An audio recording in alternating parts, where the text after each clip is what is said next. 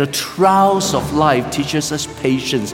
The trials of life sanctifies us. The trials of life bring revival.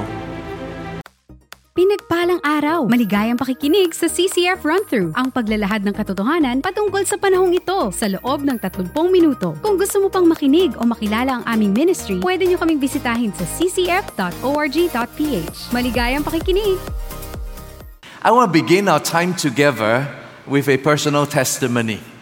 But before I do so, I'd like to ask us to pray and ask the Lord to bless this time in His Word together because in this great passage that I want to share with you today in Ezekiel chapter 37, it is a prophetic vision with a profound message that is pivoted around a compelling question. Son of man, can dry bones live? Would you bow with me in prayer then? Eternal God and Heavenly Father, once again let the words of my mouth, the meditation of my heart be acceptable in your sight. Whatever is not from you, please scatter them to the wind so that they fall of no effect. But that which is from you, please deposit them in our hearts and help us to be not just hearers of your word, but doers also, that we might grow thereby. We thank you in Jesus' wonderful name. Amen. Amen.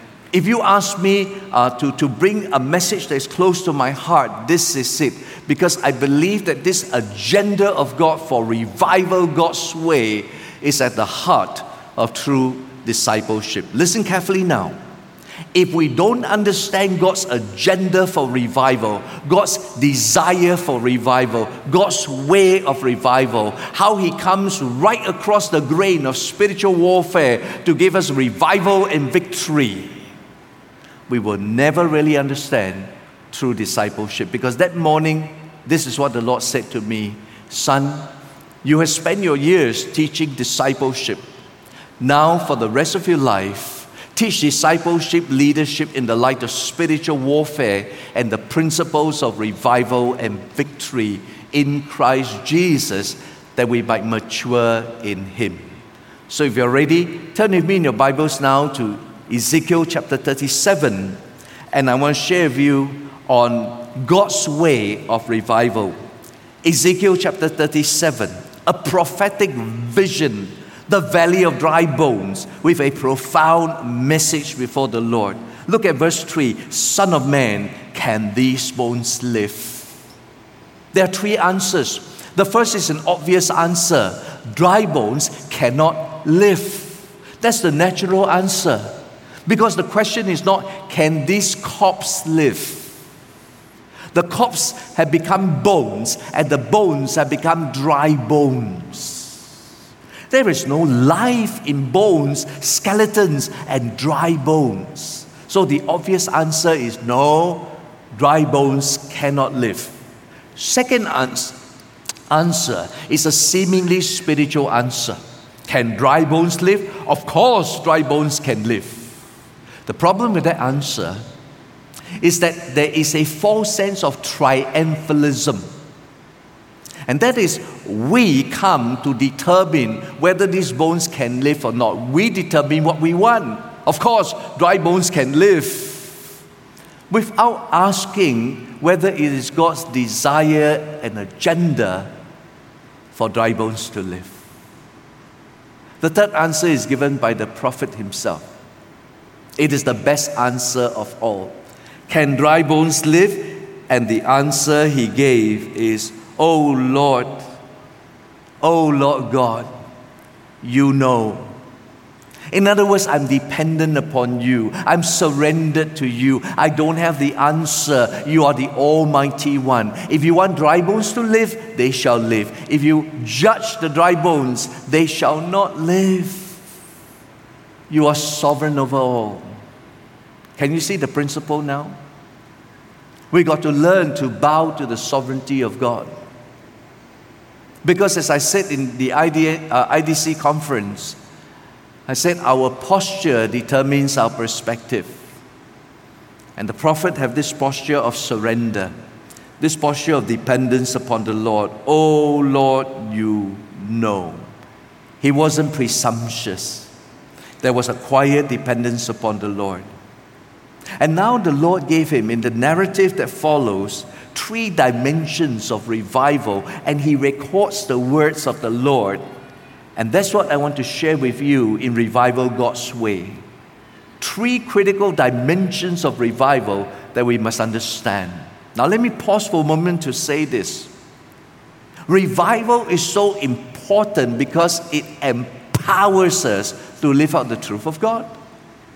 The problem with discipleship today is we assume knowledge is spirituality. The more knowledge you know, the more Bible knowledge, the more theological knowledge, wow, you are spiritual. You see, our problem is we have lost sight of what true spirituality is. There are many things we have substituted for true spirituality, one of which is knowledge. And so discipleship is seen as a transfer of knowledge. I have knowledge, I transfer to you, we are making disciples. Whether or not we are living out those biblical truths. And I've learned you cannot live up biblical truth without the empowering of God, without the revival of God. That's why revival is so important. By the way, another way we assumed spirituality is spiritual giftedness. Oh, he's such a wonderful Bible teacher. Oh, this person is so gifted in faith and the gift of healing, the gift of teaching, the gift of evangelism. Whoa, this person is so gifted. He or she must be spiritual. Listen carefully now. Spirituality is not marked by spiritual giftedness. The gift of the Spirit is a gift that God's Spirit gives to different ones. It is not a mark of spiritual maturity. So being spiritually gifted is different from being Spirit-filled. And it's the Spirit-filled life, not the Spirit-gifted life, that's the mark of maturity. Here's the point. You can have an individual, a Christian who is very gifted, very talented, but living a carnal life, not surrendered to the Lord. Dry bones. And so the first thing we realize as a first dimension of revival is the promise of God for revival. This is the work of God. Look at verse 5. Verse 5 is the promise of God. Let's start with verse 4. When the prophet said, "Oh Lord, you know," then he said to me, "Prophesy over these bones and say to them, O dry bones, hear the word of the Lord." Verse 5. "Thus says the Lord God to these bones, Behold, I will cause breath to enter you, and you shall live." Pay attention to the verbs. I will, you shall. Do you get that? I will, God says, and you shall. Here's the principle.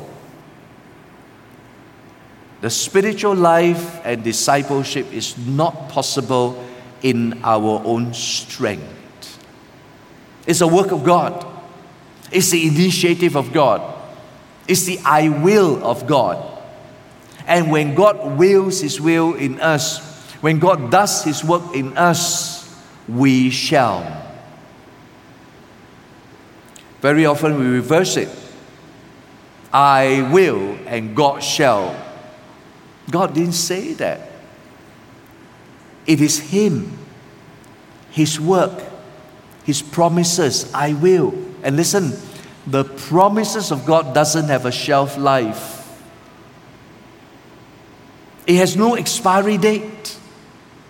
And God promises this: I will revive them. I will do a deep work. I will cause my breath to enter you, and you shall live.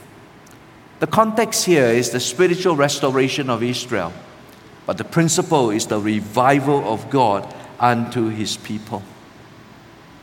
So, what do we do when God revives us, when God initiates it? Here's the key to revival. It's not rocket science. It's not that difficult. Let me give you the key. What happens when God initiates His work in us? How do we respond? What's the key to revival? It's not complicated. Don't overcomplicate it. It's simple. It goes like this. Draw a circle. And in that circle on the floor, step into the circle and say, Lord, revive everything within the circle.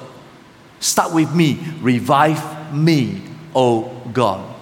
You want revival in your family? Start with yourself. Lord, start with me. Revive me. Revive everything in this circle. You want revival in your DG, in your cell group? Start with yourself. Lord, here am I. Revive me. You want revival in the church? Start with me. You want revival in this nation? Start with me. That's the key to revival. And so when we say we long for revival in our church, revival in our nation, we come into the circle and say, Lord, start this revival with me. That's the key. And the key is not, let's do something great for God. Let's do our effort, our self-effort. No, the key is this. As you say, Lord, revive me, you say, Lord, I don't have the strength for revival. I don't have the wisdom for revival. Lord, I need you. You will, and I shall. You will breathe into me. You promise, oh God. You will revive me. You promise, oh God. Start with me. You will, and I shall. We come in the strength of the Lord. And when we come in the strength and the power of God, we see Him mightily at work in our lives. Please understand, my beloved brothers and sisters. We live in desperate times. We live in broken times. We live in a time where there is a fracture with the family. There's a fracture in society. There's a fracture and a pain in a fallen, broken world. Satan will do everything to destroy you, to destroy your family, to destroy everything you love and desire in the name of God. Your ministry, your life, your purpose. He will do everything to disrupt and destroy. And what is needed in our broken, fallen world is the revival of God. And this revival of God is not to call you to sacrifice. Please get this. Many of us are afraid to surrender to God because our thinking is, Lord, I'm afraid. I'm afraid if I surrender to you, you're going to take me and you wring me dry. And you leave me to hang to dry. That's not it. When you surrender to God, He pours forth His grace and His love and His gift into your life to revive you, to strengthen you. So come before the Lord and say, start with me. That's God's promise for revival. If you come to Him, He will start with you, your family, your ministry, your purpose in life, your discipleship. That's the first dimension of revival. There's the second dimension of revival, and that is the prospect of revival. The first is the promise in the work of God, the initiative of God. The second is the prospect of revival in the way of God. In other words, we cannot try to initiate revival and push our own self-effort towards revival without understanding the way of God. So the question is, if God has promised revival so that dry bones can live, what is God's way for revival? And when we ask, how can these things be, we find the key given to us in verse 4 and verse 9. Look at verse 4. Then He said to me, prophesy over these bones. Look at verse 9. Verse 9, then He said to me, prophesy to the breath. Prophesy. Now what does prophesy mean? It means to speak forth by faith in this context. Speak forth by faith to the dry bones that they shall live. How? By declaring to them the word of God, by declaring to them the promise of God, by declaring to them the power of God. It is the word of God that brings life. That is why the Word of God is so foundational to Christian discipleship. Prophesy unto the bones. Speak to them what? The Word of God, the promise of God, the principles of God, the truth of God in the revealed Word of God. I have said this often in the discipleship conference that I speak in. And I want to remind you again, for those of you who have been in the conference, and those of you who not, I want to share this truth with you. The most important world you live in is the unseen world.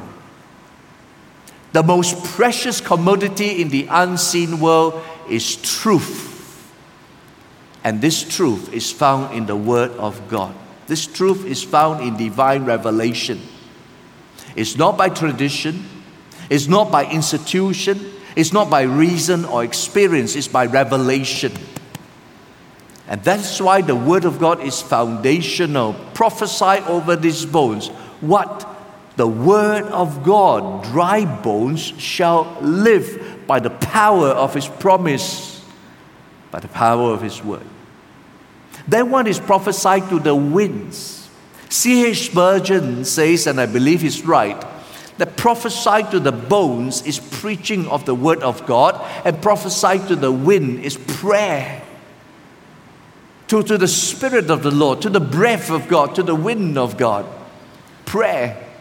And when you come to the New Testament, the Word of God and prayer is joined together.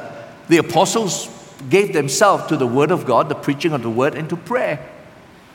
And this is revival God's way. If it is God's work for revival, not ours, then we ought to pray. Because here's the principle. When we work, we work. When we pray, God works. You get that? When we work, we work. But when we pray, God works. That is why the prayer life and the word life is so important. Prayer and the Word of God is to be joined together as a spiritual twin engine for the spiritual life. Prophesy to the wind, prophesy to the dry bones, and see. And the prophet came and he prophesied. He spoke God's word. And then what happened? In the vision of the valley of dry bones, the bones came together, the sinews came together, the muscles came together. And then he observed, whoa, there was a rattling of bones. The skeletons came together and the sinews and the flesh. But, he said, but there is no life in them. So what does he do? That's why verse 9 says, prophesies to the wind, I will put my spirit within them, and they shall live. This is revival God's way. God has a way to tutor us in the things of the Spirit. God has a way in our circumstances of life to show us how He wants to sanctify us, how He wants to strengthen us, so that we can walk in the glory and the grace of the power of God and work in our lives over and above all our circumstances, because Jesus is victorious. The name of Jesus is powerful over all of life's circumstances. Jesus is always in control. The Lord is on His throne. He cares. He will take care of us. What He's teaching me, I want to impart to you, is that whatever your pain, whatever your affliction, whatever your circumstance, Jesus reigns over it all. It's a gift from Him to tutor us. Now I understand from my own experience that the trials of life teaches us patience. The trials of life sanctifies us. In fact, listen carefully now. The trials of life bring revival. I have not been more dependent upon the Lord, more in love of Jesus without going through these trials. And when I look at it, this is revival God's way. In what sense? In a sense of trusting Him. Trusting His promises. trusting His way that He says prophesy and speak His word, His truth that will set us free. And God achieved His deepest work in us in our darkest days. For in our darkest days, God does His deepest work. Let me now come to the third dimension of revival that is not usually seen when we come to this passage in Ezekiel 37. You see, usually when we come to this chapter in Ezekiel 37, this is what we say. Can dry bones live? Oh Lord, you know.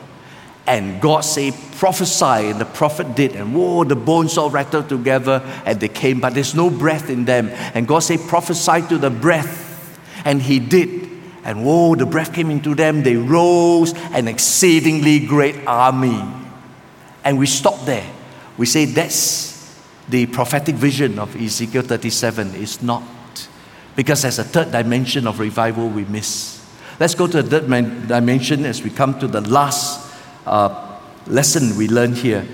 The promise of revival, the work of God, the prospect of revival, the way of God, and the purpose of revival, the will of God. There's a purpose to that revival. The purpose of revival is not just to make us strong. The purpose of revival is not just to make us spiritual. The purpose of revival is not just to make us a nice person. The purpose of revival is so that the nations might know there is a true and living God. So look at now, right at the end of the chapter, verse 28. Then the nations will know that I am the Lord who sanctifies Israel, where my sanctuary, my throne, the place of worship is in their midst forevermore. When God is enthroned, where the presence of God is, there is the sanctification of the people of God, so that the nations would know. Do you get that? The purpose of revival is so that the nations might know there is a living God. When we, the church, are revived, we have a powerful testimony before the watching world. But when the church becomes like dry bones, we lose our testimony. So how do we become a testimony in that revival? Look at what it says now in what God does when He revived. When He revived, notice the three movements from Valley of Dry Bones. The army came together, but there's no breath. And then from no breath, the breath of God came upon them. They rose an exceedingly great army, but it doesn't stop there. The vision continues, which is there will be two sticks joined as one. Look at verse 15 now. Ezekiel 37:15. The word of the Lord came to me, Son of man, take a stick and write on it for Judah and the people of Israel associated with him. Take another stick and write on it for Joseph, the stick of Ephraim, and all the house of Israel associated with him. Verse 17. And join them one to another into one stick. Let me bring this principle to you and then I'll draw to a close. God's revival is a unifying revival. It's not just an individual revival for you and me. It starts with individual. The circle, Lord, starts with me. But once it starts with me and the fire of revival spreads out, it's a unifying revival. 2 sticks become one. Now, in application, these 2 sticks basically is very clear. The house of Israel, the house of Judah, the 2 kingdoms becoming one under the hand of God.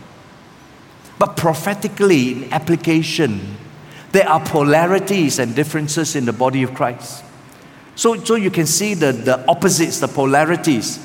The young and the old coming together. The rich and the poor coming together. The educated, the highly educated and lowly educated coming together. Men and women coming together. Church leaders and marketplace leaders coming together. 2 sticks become one for the glory of God. God's revival is a unifying revival. Why? Get this now. I told you right from the beginning, Satan is attacking the church. How does he attack the church? Through deception, through discouragement, through defilement, through sin, and then through division. He wants to divide the marriages. He wants to divide the families. parents and children. He wants to divide the church. DG members. He wants to divide the pastoral staff. He wants to divide the members with the pastors. Satan masters in dividing. God wants to unify. And his revival, the key, the essence, the evidence of revival is the unity unto love. I read somewhere in the social media that if you take 100 black ants and 100 red ants and you put them together, they don't fight. You put 100 black ants and 100 red ants into a jar, they do not fight. But when you shake the jar, suddenly the red ants think that the black ants are the enemies. The black ants think the red ants are the enemies, and they fight each other without realizing the true enemy is the one who shakes the jar. So here's my question. Who's shaking your jar in the home? If you're married, who's shaking the jar in your marriage? If you are a parent, who's shaking your child with parent-child relationship? If you're a member of church, who's shaking the jar? That's the enemy. I want to come to a close to say when God revives us, it's a unifying revival. It goes all the way back to the Abrahamic covenant that Israel was meant to be a blessing unto the nations. For through you, Abraham, all the nations of the earth shall be blessed. And we are the true sons of Abraham. We are the sons of faith. And as the spiritual sons of Abraham, God is reuniting again the sons of Abraham for his purposes unto the nations. That they will know whatever brokenness and pain in the society, Jesus is enthroned and you are victorious in the name of Jesus. Oh, there can be joy in spite of the circumstances. There can be joy in spite of the pain. There can be joy when Jesus is enthroned in your life, and the joy of the Lord is your strength. The joy of the Lord becomes the fantastic testimony that Jesus is alive and dry bones can live. That's the power of the gospel. Would you rise up and pray with me now? Oh, eternal God and Heavenly Father, I thank you that dry bones can live in the name of Jesus. And this day, Lord, I pray you please help us to realize that in this fallen, broken world, there will be trials and tribulations. There will be difficulties. There will be illnesses and challenges and problems. But if we focus on ourselves and our problems, we will be miserable. Because the one who shakes our jar is the evil one, who confuses us, who intimidates us, who condemns us, who creates a sense of rejection in our life when you actually love us. So this day, Lord, revive us. And in the power of the name of Jesus, we shall see dry bones living as a living testimony, testifying to the power of God. My dear friends, my time is caught up with me, but I want to pray for you. Some of you are going through challenges in your life. It could be health challenges, financial challenges, relational challenges. It could be marriage challenges or parenting challenges, whatever challenges you might face. This day, bring your burden to the Lord. Bring your challenge to the Lord. Because the Lord wants to give you the victory that is in Christ Jesus. The joy of the Lord that shall be your strength. He's only asking you to come before Him. Humble yourself before Him and allow His mighty work in your life so that whatever dry bones might be inside, it shall live. And so if you have these challenges, whatever they may be, God knows. I want to pray for you. Would you raise up your hand? If you say, Lord, I have a challenge. It could be health concern, it could be financial concern. I have a challenge. Help me, God. I'm going to pray for you that the joy of the Lord will be your strength, that the power and the grace and the promise of God will see you through when Jesus is enthroned in your life. Oh, eternal God and Heavenly Father, I pray now for my dear brothers and sisters in CCF and for those who are visiting from other churches. As we lift our hands before you in the midst of all the pains and trials and afflictions of life, we can see the power of Jesus at work when we are surrendered afresh to Him and the power of spiritual victory that is in Jesus Christ our Lord. So this day, Lord, for each one, each hand, each heart lifted up to You, I pray for mighty revival. A revival God's way. That we will come humbly in the circle of revival to say, start the revival in me, oh God. It's not just about my health. It's not just about my finances. It's not just about my family or relationship or my ministry. It's about You, the King of Kings, the Lord of Lords, the Lord of Kings and the King of Lords, that You, the Lord Jesus, might be glorified.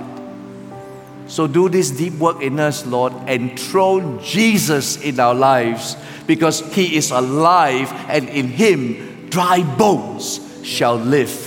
For this we give You thanks, O God, in Jesus' magnificent name. And the people of the Lord say, Amen. God bless you.